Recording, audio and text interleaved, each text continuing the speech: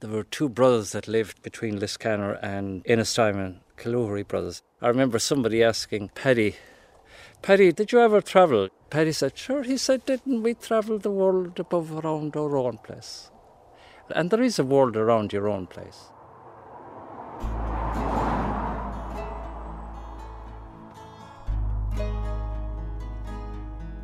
Arriving in Clare can be like a homecoming. For thousands of people, this stretch of coastline is their first glimpse of Ireland as they arrive from across the Atlantic. Some of them returning home, some coming here for the first time. Often a long, long way to here. Land into Clare and something lifts in you. Spirit, heart, you're in. And it's like a rhythm takes over and you just have to go with it. Is it the people, or the music, the shape of the land and sea, the lilt of everything? It's all that and more.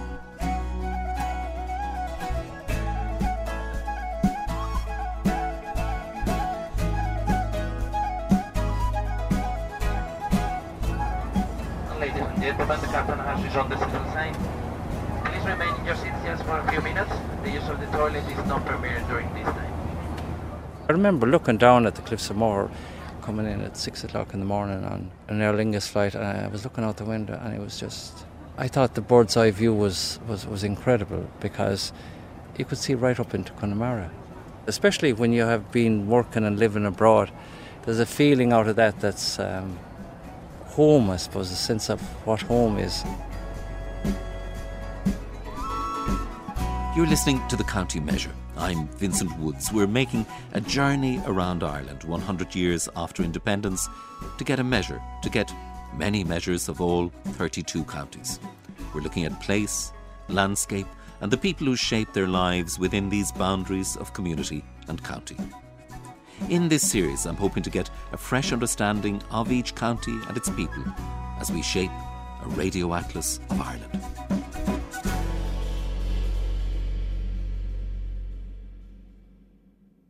This is a tune that I composed for my mother, Biddy, called The Year of the Blizzard.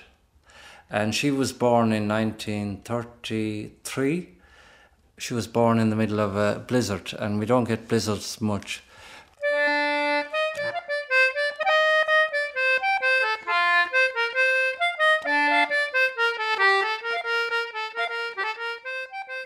Clare must be one of the most musical of counties, with traditional music handed down through generations. At his home in Crusheen, near Spansel Hill, I meet musician and composer Christy McNamara and his sister Mary Marlborough, who remember where their music came from, beginning with their father's accordion.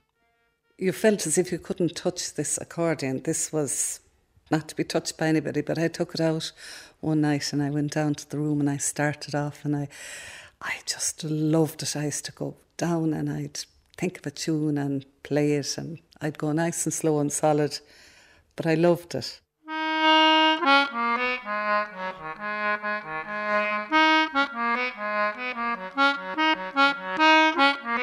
Music runs through the veins of this county. Music and song and the stories that lift place to another level.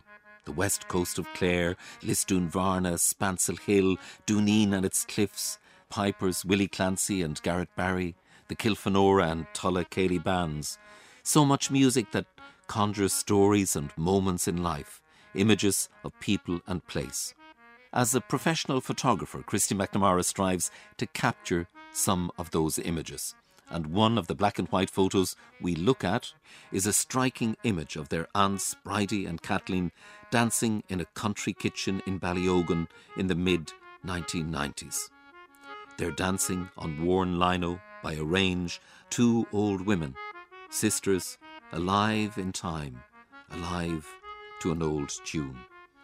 And the photo connects from that small kitchen to a much wider world.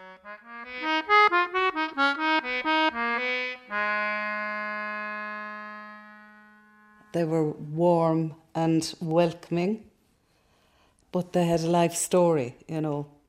Yeah, it's actually Bridie, the woman with her back to us. Bridie was in France. She joined the nuns with her other sister.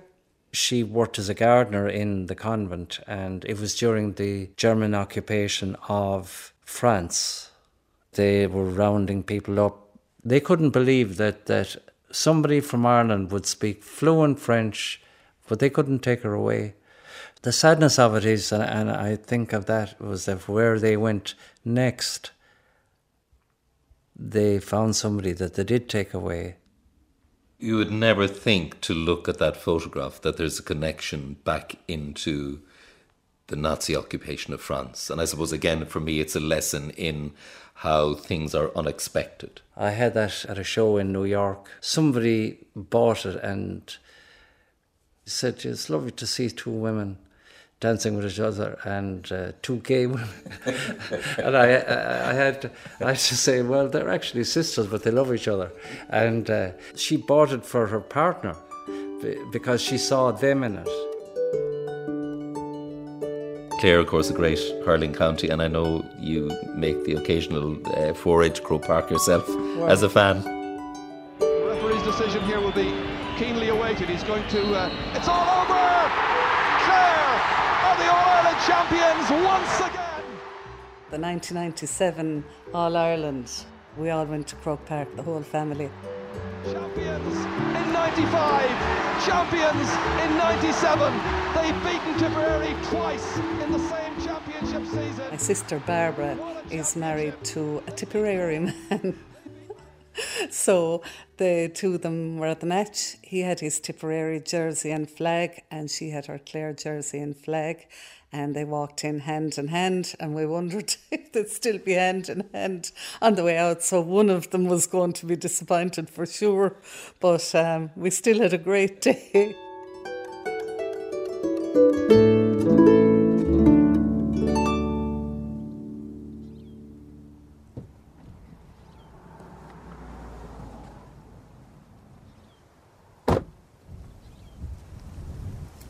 I often think of the writer Tim Robinson walking the Burren to map it in word and image, and of his concept of the ABC of Earth Wonders: Arran, the Burren and Connemara. We'll walk a bit on this path, but just a little bit up the hill, so there's no other noise, or we can find... Taking her ease in the B of the Earth Wonders is my guide to this section of the Burren. Conservationist Pranjali Bave works with Burren Bio Trust.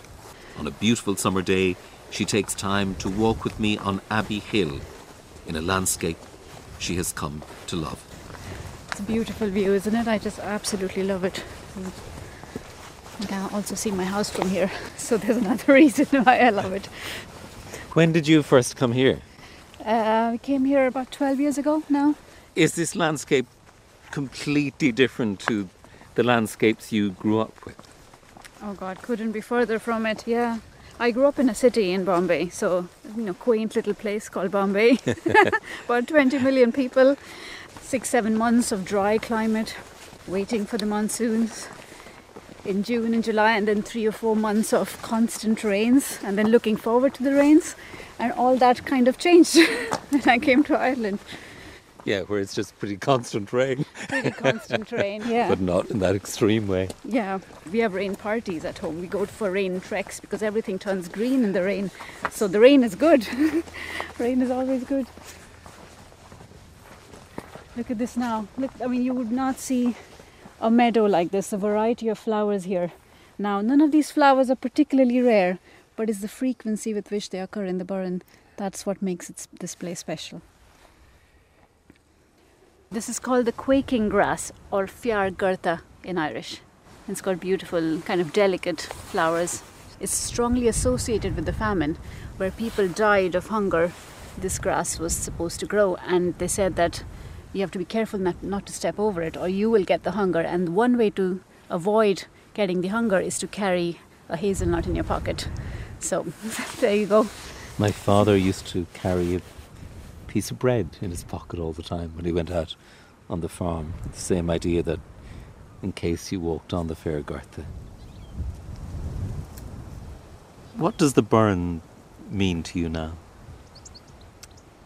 God, I feel like I've found a home in the Burren. I do not say that lightly or even take that lightly because, I'm an immigrant to this country and I think it's given me a place to belong. And I'm sure that's a privilege for any immigrant. It's not something that comes by easily. We are always, as humans, we look for our roots. And of course, I don't have roots here. I'm not the 7th generation farmer. I don't have grandparents to tell me the stories of the place. But I feel like I have not just set roots here, but by connecting to the landscape and being a part of its story, I've somehow found a way to belong here, if you know what I mean. Well, you're making roots through your work as well. I mean, I think you're really becoming part of a community of people who are caring for a very special and essentially sacred landscape. Yeah. I mean, I have been lucky that I have found this community. Of course, I have had no part in creating it, of course, but at least I can say that, oh yeah, I'm on this beautiful hill now, and actually I know the farmer who farms here, and I know the efforts he puts in order to maintain this kind of a semi-natural grassland. Just looking down over the bay and at the sky and thinking that must change all the time. That just changed all the time, and I think that was one of the things I noticed in Ireland, the amount of sky you get to see. It's everywhere. You're really open to the sky in a way that you aren't if you're coming from a more built environment or even more wooded environment. There's something about being open, and that probably opens up people's minds. I like to think that plays a part in open-minded people around me.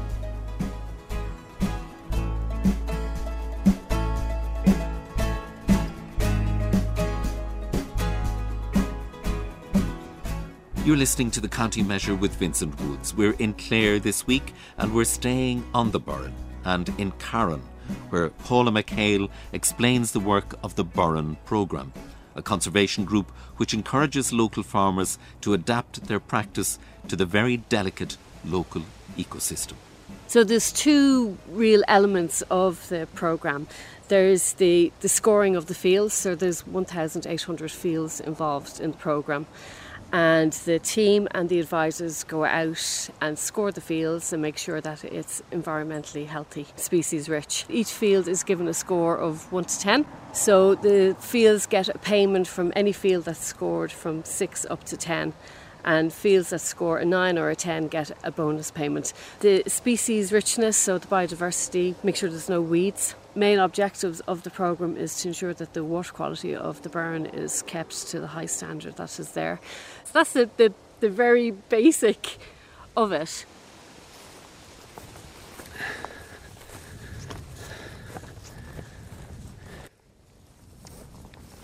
So we'll just go over here. We have a little stile over here. We can walk out and then we're into our little... Have you heard the term muhers? No. Michael Hines is a former Gaelic footballer for County Clare. He's also a farmer who works closely with the Burren project. They're coming, no problem. Very obedient cows. When I joined him, he's moving cattle from one field or moher to another. He tells me about this particular act of conservation, midsummer grazing.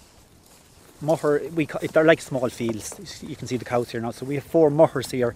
This is where I want to show you where we do our summer grazing. Midsummer grazing, they call it. Part of the Burren Life project is that they like us to come in here with our cows and just hit this maybe from the middle of July for a couple of weeks, graze it right down. Now I'm actually, the first 2 of these mohers we're going into, they've been here for the last 11 days. We're going to move them into the second 2 mohers today, so you'll be able to see this movement. The cattle have been here for 11 days. They've been just in these 2 mohers for 11 days, just to graze it down. You'll see the second 2 mohers now, it's quite thick with grass, loads of colour, loads of flower. And that's what they want to see. They want to give that the opportunity to grow the flowers again for the ecosystems. And then we'll hit it now, graze it down, and you'll have a nice low lush green grass coming again for December onwards, as we call it. It becomes the maternity ward then in December. That's where our cows and calves come over after calving. So I'm going to try and call them. You'll hear our call now. You probably haven't heard it before, but it's suck, suck, suck, suck, suck, suck. They kind of answer me there now, you see, so they're anxious for clean ground, so suck, suck, suck, suck, suck, suck. Oh, they're coming, yeah. Suck, suck, suck. But generally you'd find when they're in a place for a while, and it's probably, you know yourself, it's probably from lying it and doing everything, it's probably just not as sweet anymore. They want to move to someplace fresh. So that's what you're going to see happening here. So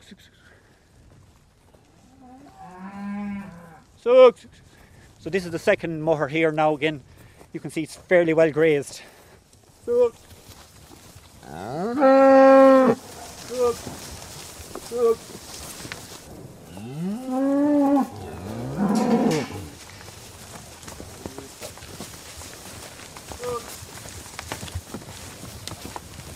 They all came in, did they? I think so.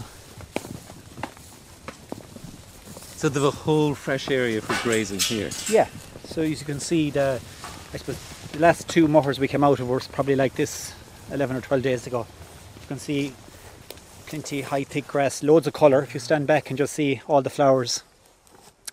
Oh, sure, they're in heaven. Yeah, they're in heaven. But they're literally in clover almost. Absolutely, yeah. And you, like this, I suppose, is the kind of the ecosystem they're talking about, just to have the balance, I suppose. They have nothing to do, only to eat and relax. And they have a great life. And wait to be moved in winter. Oh my God, yeah. Yeah. We could all do with a life like that.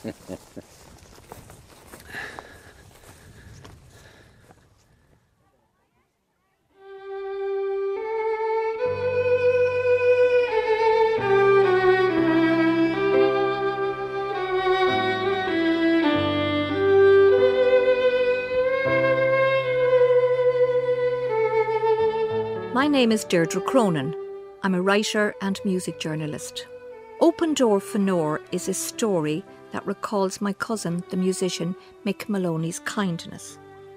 Mick entrusted his home to a Dublin rehab so that the young clients could experience Ireland's west coast. North Clare is in early recovery after the savage storms. Now, 21 Dublin teenagers, newly sober, come clattering off the coach into the claws of the wild Atlantic Way. Most of them have never been west of the Shannon. The lads are refreshingly open on how some of them are no strangers to Mountjoy. All of them duly impressed that Mick's Fanore house is a 1932 Garda barracks, handily restored to a hostel. The memory arc of those days is lit with rich, wild images.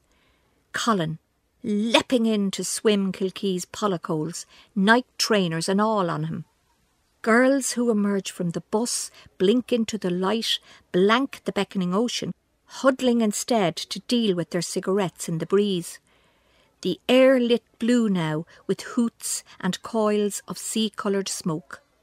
Leah and Lacey declared themselves freezing, clutching each other to stay upright in very complicated platform shoes, but then loosening up just enough to compare the honey-coloured sand with the perfect fake baked tan from Penny's. Later, as they listened to stories from Milltown Malbay's Bridget Harron, the shoe towers lie abandoned, so the girls can sit and wiggle their toes in spongy wildflower grass at the cliff point called the Mother's Praying Space. The girls hadn't known that emigration once meant never coming home again. Archaeologist Michael Gibbons breaks open the forts and stone circles with stories. Cattle raids, killings, hunger, poverty, yet music and dance there too in all of it. Like warm sun on burren stone, connection deepens into group chats later about ghosts, genetic memory, and how painful pasts can cast echoes into our lives. Most of these young folk emerge from rehab with orchid blue hope, but fragile seeds can get lost in limestone grikes. I turn from addiction's savagery, focus on Jamie, so taken with the banjo's thunk, with Mick Maloney's music reputation, but maybe most of all how Limerick-born Mick was 16 before he learned to play. The art of the possible. Young Luke still visits musician Eugene Lamb's Kinvara workshop. They chat about building boats, pipes, real dreams. I meet Karen for coffee, her bright Dublin life wrapped in her yoga mat and the parchment roll of her psychology degree. Mick Maloney died, all too suddenly, in late July. Our hearts are sore. As he rambled the world in his life of music, Mick carried the essence of Clare like a green road across the sky. He relished updates about how those kids were getting on. From a door in Fanore, may the song of Mick's generous heart remain forever flung open.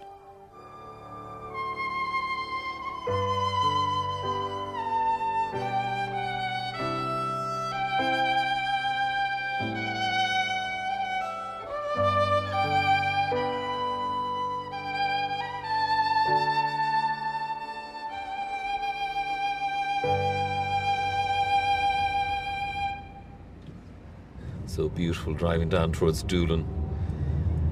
And the countryside bright with montbretia and fuchsia and blue sky, blue sea. And we're coming to Doolin to hear how the nature of summer employment here is changing. Any passengers who hold tickets for the Cliffs of Moher cruise, please transfer to the ferry beside us. All passengers for Doolin, please remain on board and keep the walkways clear for the passengers transferring to the ferry beside us. Seaside towns traditionally attract people seeking a transient way of life. Buskers, surfers, summer staff in bars, hotels and restaurants. They're facing the enormous pressure of finding places to live in the coastal towns and villages like Doolin. I go to the Hotel Doolin, a 17-bedroom hotel in the centre of the village. It has a restaurant, bar and an event space.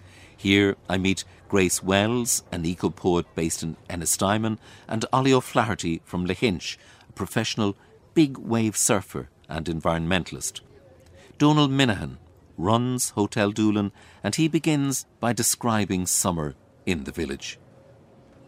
Yeah, Doolin's happened. It's happened all year round, actually. It's got a very long season because of the music, number one, and also because of the outdoor pursuits that are all year round. The burn here behind us, the Ireland Islands in front of us, of course the Atlantic Ocean. Donal, is Doolin changing a bit? I mean, are the summers here changing? Yeah, well, one of the biggest challenges we've had this year is accommodation locally. The lack of it, really, for two types of people, I suppose.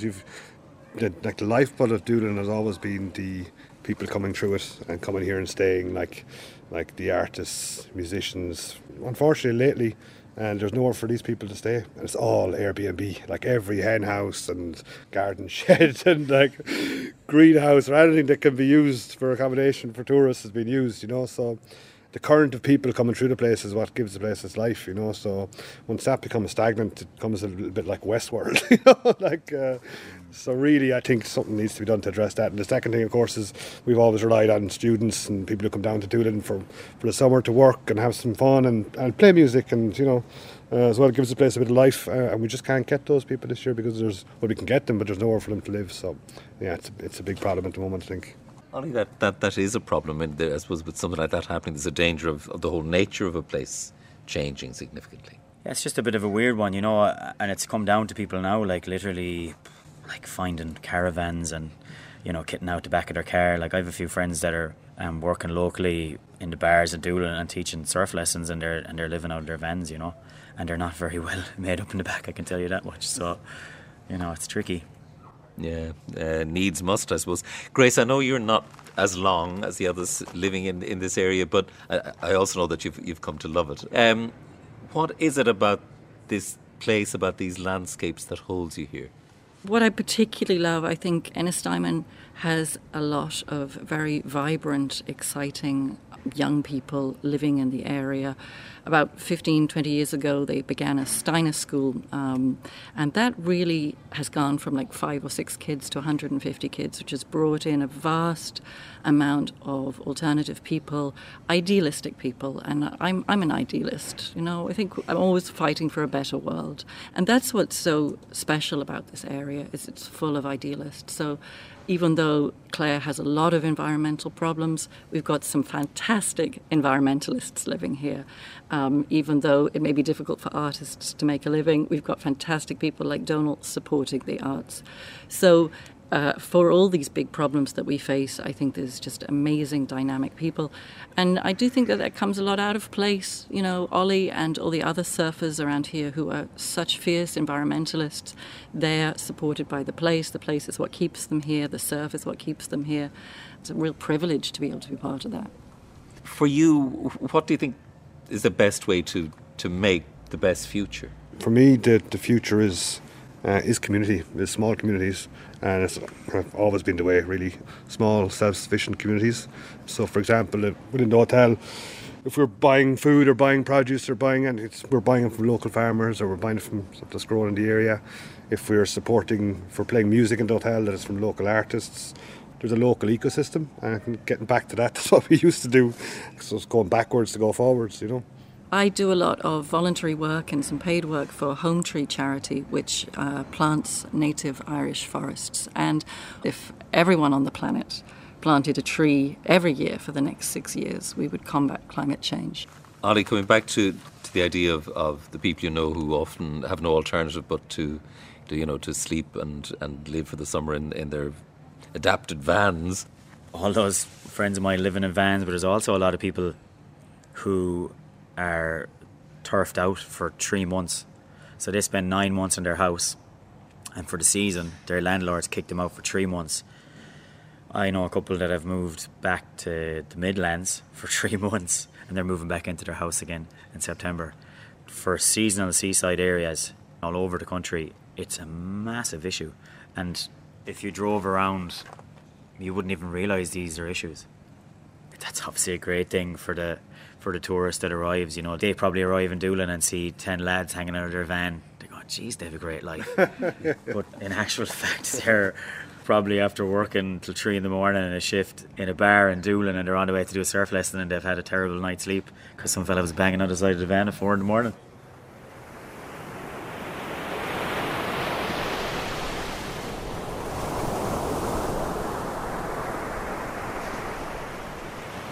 I'm Henry Morgan. I'm an artist from Newport, County Tipperary. I've made the journey here to Doolin today, taking photographs, go back to the studio, maybe make paintings, you know. So I've been doing it for years. It's very magical here when the sun is going down and you're looking through the waves. You have different layers and different perspectives. It's more dimensional. I'm particularly interested in the waves, the power of the sea. It goes back to the Japanese artist Hawkseye, who made his pronounced, designed wave, you know. And at the same time, there's a poetry in that wave, there's emotion, there's an energy, there's a whole life experience in that wave, you know. I find every wave is so different. I've been trying to paint the perfect wave for the last few years. Every time I think I have it, I find I haven't it, you know. So I'm still searching.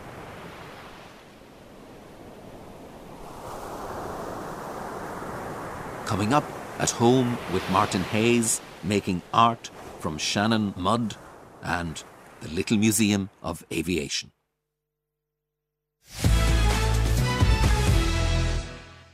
One pleasant evening in the month of June, as I was sitting with my glass and spoon, a small bird sat on an ivy bush, and the song he sang was the jug of punch.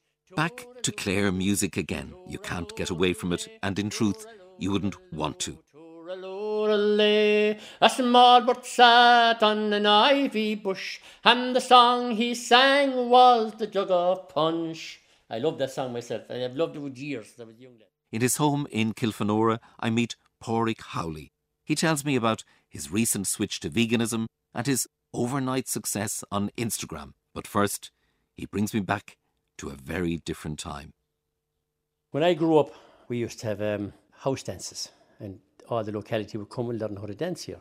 Sunday night was the only night we didn't have set dancing. They used to do the Kilfenora plain set, they used to do the Caledonian set, and my father couldn't afford instruments. He just lilted, and that's how I learned how to lilt. I was actually rare with it. You know, that's how it was. The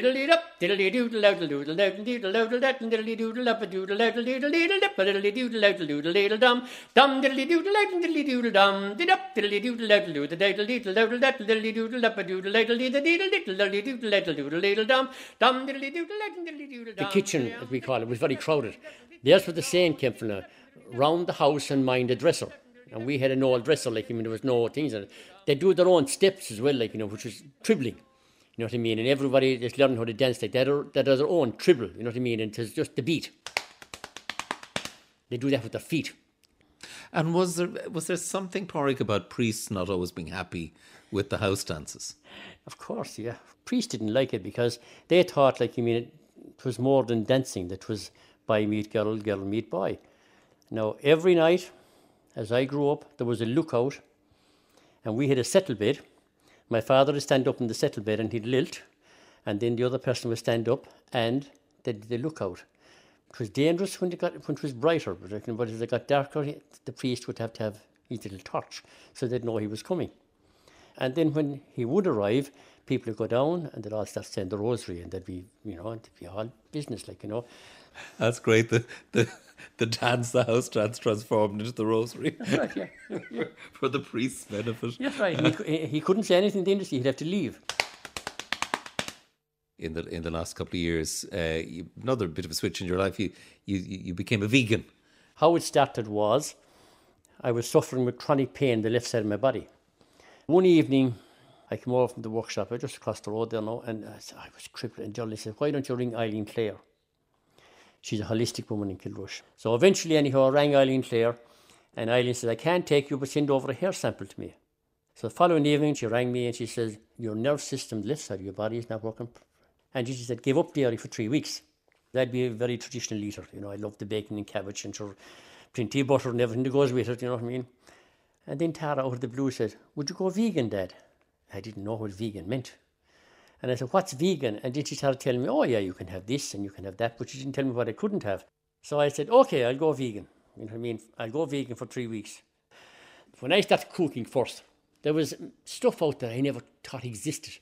Coriander. I mean, I never knew coriander. I was inside in the supermarket going around looking for this stuff, like, and I didn't know what it was, like, you know what I mean? And then Tara said, "I'll open an Instagram page for you." And I didn't know what that was either. Never heard of Instagram. So the following morning, she came over to my workshop and said, "Dad said you have 100 followers. I said, "Isn't that great?" The following morning, I had 5,000, and the following day, I had 20,000, and then it was 25,000, then it was 30,000, and I wouldn't be used to that at all, like, you know. And then Tara said, "No, we'll do little videos." You know, one video, like, I mean, I have cattle, even though I was vegan, so I was all feeding the cattle. I was singing a song going over to, you know, the cow kicked Nelly in the belly in the barn. And then Tara said, "You know what we must do some modelling." So she used to pick out modelling, you know, women being models, and then she'd dress me up as well, like, I mean, and she'd compare them. When they'd be doing a model post, like, I mean, one of them, for instance, like, I mean, she was above a cooker, okay, and dressed in very clad clothes above the cooker and bent over and turned sideways. And then we did it here in my cooker. They put me up on top of the cooker. And I'll never forget it, the day they did it, like, you know, because I was crippled above it, like, you know, and they had this little dress of me and all yolk stuck onto it. But it was hilarious, and people loved it.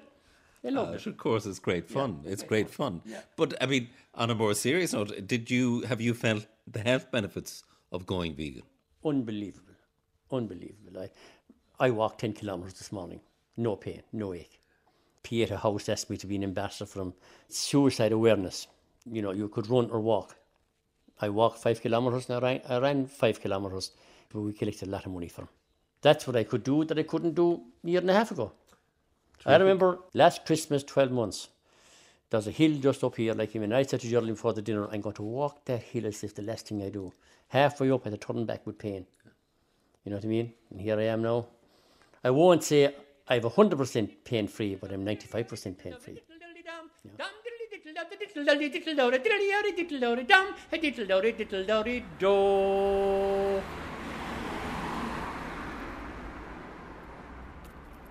County Clare has long been associated with Eamon de Valera, who won the East Clare by-election for Sinn Féin in 1917. As president, he'd visit the county regularly, often in an eye-catching car, which is now on display in Ennis County Museum, and it's shown to me by curator John Rattigan. ZH1333. Black Dodge. Black Dodge. John, it's great. Tell us about the car. It originally belonged to Sean T. O'Kelly. It dates to 1947. When Eamon de Valera became President of Ireland, he bought it off him. And the original colour of the car was maroon, and he had it sprayed black. Probably very wise. Probably very wise. So this car became quite familiar on the roads of Clare as Eamon de Valera would come down to visit. He was very popular here in Clare because, he began his political career here in 1917 and he represented Clare for the next half century or thereabouts. So he used to be seen around the... He'd be seen around the place. And seen on the roads around Ballyvaughan. Around Ballyvaugn, he would go up to visit P.J. O'Loughlin. They would talk about politics and they did it all in Irish as well. It must have cut a hell of a dash. It's 25 horsepower apparently, and it's about 3 tons, I think. It's huge. You could fit about 8 people in it. And could have a party in it. You could have a party in it, yeah. Political party. You could be taken to a Debs in that thing. It's so big. You can try and imagine the long fella sitting in that front seat now. And it's a projection of power, isn't it? It's a projection of power. It does. Cars would have been a rarity on the roads of Ireland. In 1959, when he became president, and he got that car around that time, and a few cars would have been as big as that one. Yeah, so at the front we have the presidential flag there on the left, deep blue with a gold harp on it, and the tricolour as well. And so it's the presidential flag, and we know it's the Irish president because of the 2 flags. A little simple statement in case you weren't sure. Was that Eamon de Valera I saw in that car? Yes, it was. De Valera was a very striking figure anyway, so you can imagine him sitting in there. Yeah, you can. He would have had a kind of an imperious image. Yeah, he suited the car, it suited him. And the car suited him.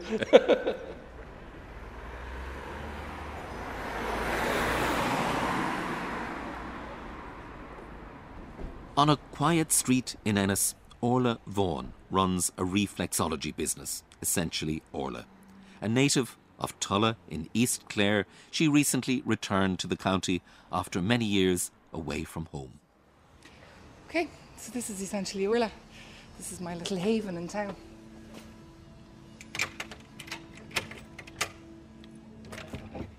So I offer reflexology to adults and children, and I also do mum and baby classes where I teach mum how to do reflexology on her baby. I also do an awful lot of work with pregnant women, both on their feet, and I do a very specialist massage. There is something incredibly comforting and soothing about having your foot held. And you can't help but just think to yourself, oh God, that's lovely. And the feet don't lie. They can tell an awful lot about what's going on with a person in terms of simple things like how well they're sleeping, how much water they're taking in, how worried they are. We'd have an awful lot of saying like, she has the weight of the world on her shoulders. And that, you can tell that from somebody's feet. Their shoulder reflex can be as hard as a rock, or really painful to touch, or covered in a callus. So I'm originally from Tulla, and moved away, we'll say, after my leaving cert, and finally moved home again in May 2019. I was in my early 40s. It's lovely being close to family. And secondly, I'm loving being part of a small community here in Ennis. Now, it's small in my eyes because I compare it to Dublin and the Middle East where I was before that. There is a nice support network. There is a lovely community spirit. There are a lot of women, actually, who have their own small businesses here in town. And it's great to get to know them and to use our knowledge of how you get things done and how you get other support from the council, from the enterprise office, because there's so much support to be had. And the only way I have found out about it was from my neighbours and from fellow retailers around town. Ennis is a lovely little town just to hang out in. I love then that in Ennis you're also 40 minutes max from Killaloe, which is one of my favourite parts of Ireland. Years ago I used to think that maybe I loved the sea more, but actually now, no, I love the woods and lakes and rivers and that kind of landscape. I've gotten a little bit weary of the sea. I still love looking at it, but it's wild and it's, I don't know, it can eat you up.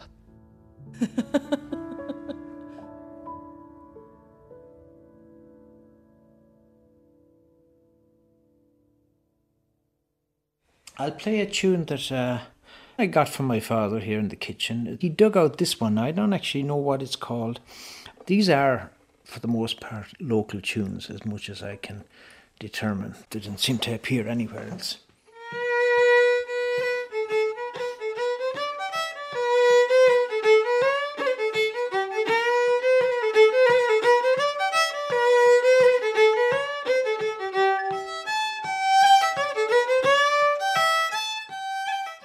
You're listening to the County Measure with Vincent Woods. The shared notes of County Clare scarcely come sweeter and truer than from the fiddle of Martin Hayes, whose musical journey is detailed in his recently published book called simply Shared Notes.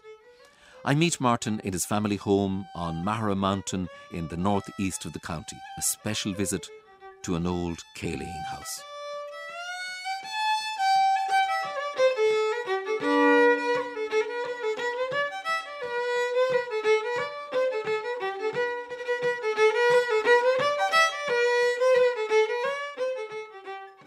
Yeah, it's nice. I walk around the house with the fiddle here when I'm here by myself and just remember, like starting the fiddle here. And of course, this kitchen was filled with music over the years. I used to sit up there in what is the loft, really, right in front of a little bedroom upstairs. And, I used to look out between the banisters here and observe what was taking place here in the kitchen musically.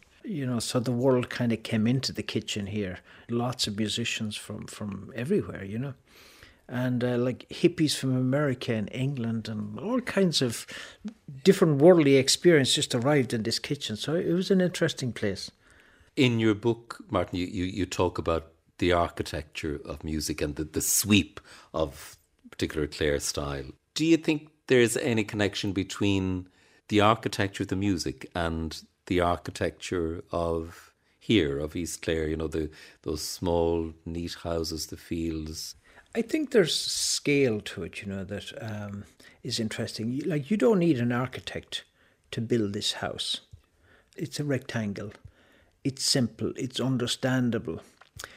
But it can be very beautiful, and there can be great harmony in it if the windows are the right size, if the doors are placed right, if the pitch of the roof is right, if it's placed in the landscape correctly. It can be very, very beautiful. It can be as beautiful a construction as the greatest architect in the world can hope to achieve sometimes. And similarly, the tunes are simple. You don't need to go to music school to compose these tunes. But if you look at them the right way, and if you're open and receptive and sensitive to them, you can find deep beauty and possibility in them. So, just like this architecture, it can be simple but beautiful.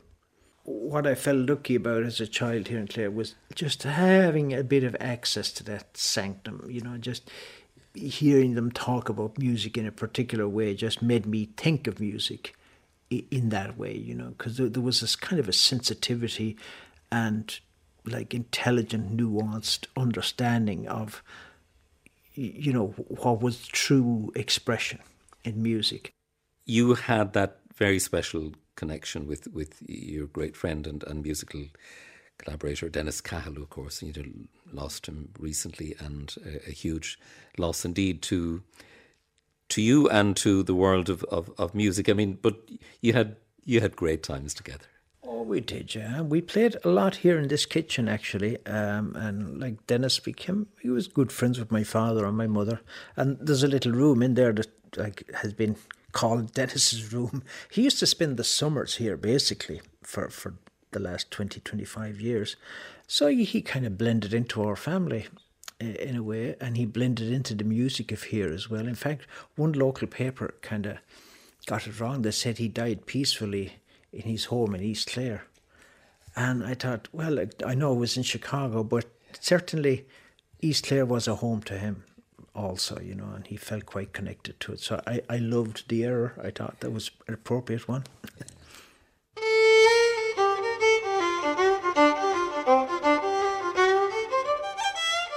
You live, I think, mainly in Spain, Martin, now, with your wife, Lena. Is that a good balance? Ireland and Spain, Clare, Madrid? Yeah, they're like different dream realities, that you kind of go in and out of. I like Madrid seems like a faraway place right now when I'm sitting here in Mahara. The main home is in the music for me at this stage, and the home is an idea, of course, and it's kind of an emotional connection to place, But I because of what I do, I suppose, and because of the very nature of the particular music I play, I can never really find myself disconnected from here. It's always in it. It's in everything I do, and so I'm never going to be able to escape this part of it. I'll always be of this place.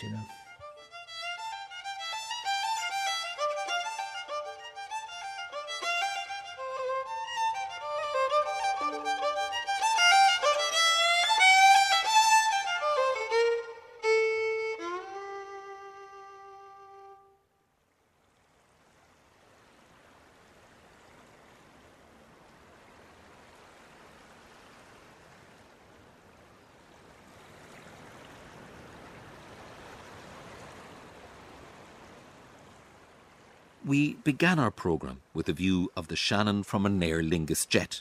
Now we're at ground level, sinking into the mud of the Shannon estuary near the towns of Kildysart, Kilrush and Labasheeda. The landscape here, distinctive strips of farmland along the river in view of industrial sites back to Shannon and Moneypoint.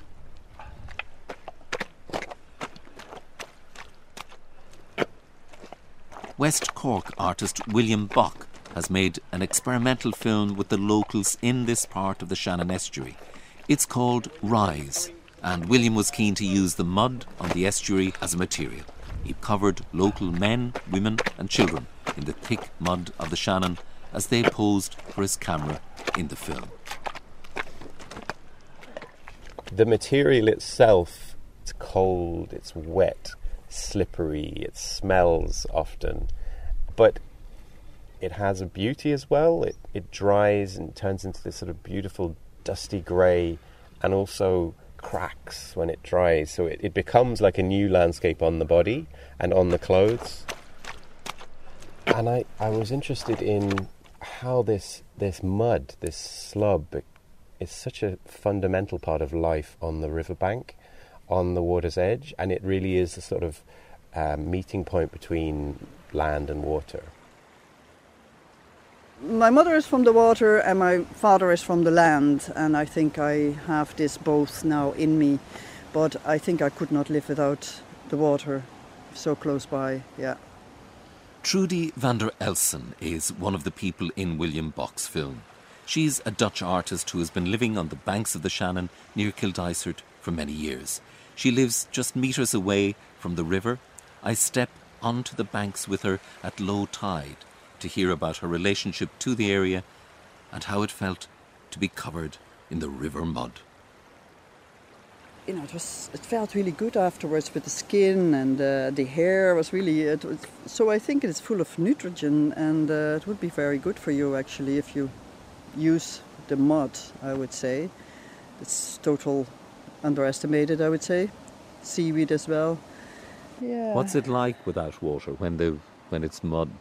I like it. A lot of people around here like it when it is looking like a lake, but I love it when you see the silk and when you see the curve from the little creek and the seaweed. I like the colours of all that, There is a story that there was a big storm and there were two ships, and one ship decided to stay there in Labasheeda because it was so rough, and the other ship went further to Limerick.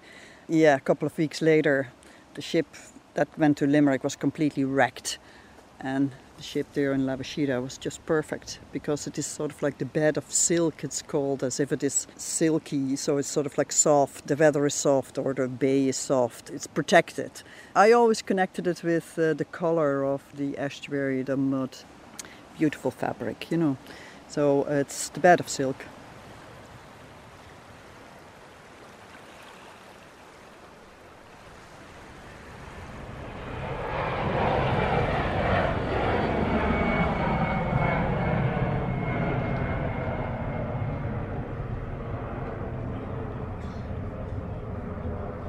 We leave as we arrived at Shannon Airport, gateway from Clare to the world and back. So much opens out and in from here. I've come to Shannon Airport to meet Michael Kelly, who has turned a lifelong passion for model planes into a remarkable mini museum of aviation, which is tucked away into a space near the departure gates, homage to the golden era of air travel. To get to him, I have to pass airport policeman Brian Maloney and the new Shannon Airport security system. So we have a new 3D machine which has an EDS system which detects explosives. So anything that's in the bag that could be an explosive will alarm. And we have a recheck station that you can actually pinpoint where in the bag that threat is seen. There is no restriction on the size of the liquids. There's no 100ml rule. Laptops, electronics can all stay in the bag, and they all go through on one tray, and that's it. There's no separation of trays. I presume people are really delighted when they discover they don't have to go through that whole palaver of under 100 mils and taking everything out. Well, they're always a bit shocked because you usually get the whole ringroll of liquids out, laptops out, separate trays where it's here, just leave everything in the bag. They're actually a bit shocked when they come through because it's so alien to them. Assembly call from passengers travelling on Ryanair flight FR108 to London Stansted. Could all passengers travelling on this flight please evacuate to gate number 7? All passengers travelling on Ryanair flight FR108. Mike Kelly, it's like Wonderland here, this aviation museum that you've made. Thank you. How did all this start for you? Oh my God. A long time ago, back in the early 60s, I used to come here with my dad. He used to bring me along as a small boy, and there'd be DC-3s and Connies and Strata Cruisers and stuff like that. So all my life I have talked, spoke, looked, listened to aviation. And Just have you been collecting model planes all then? the time since then? From that, Dad used to buy me Airfix models and modelling in general. Became a massive passion. In the full collection, it'd be approximately 3,500. Amazing. Yeah, over $1 million sterling today, you know. Over $1 million sterling today, yeah. So how many models are here in the museum? Between gallery? Approximately 1,200 planes and the models in the collection here and now, yeah.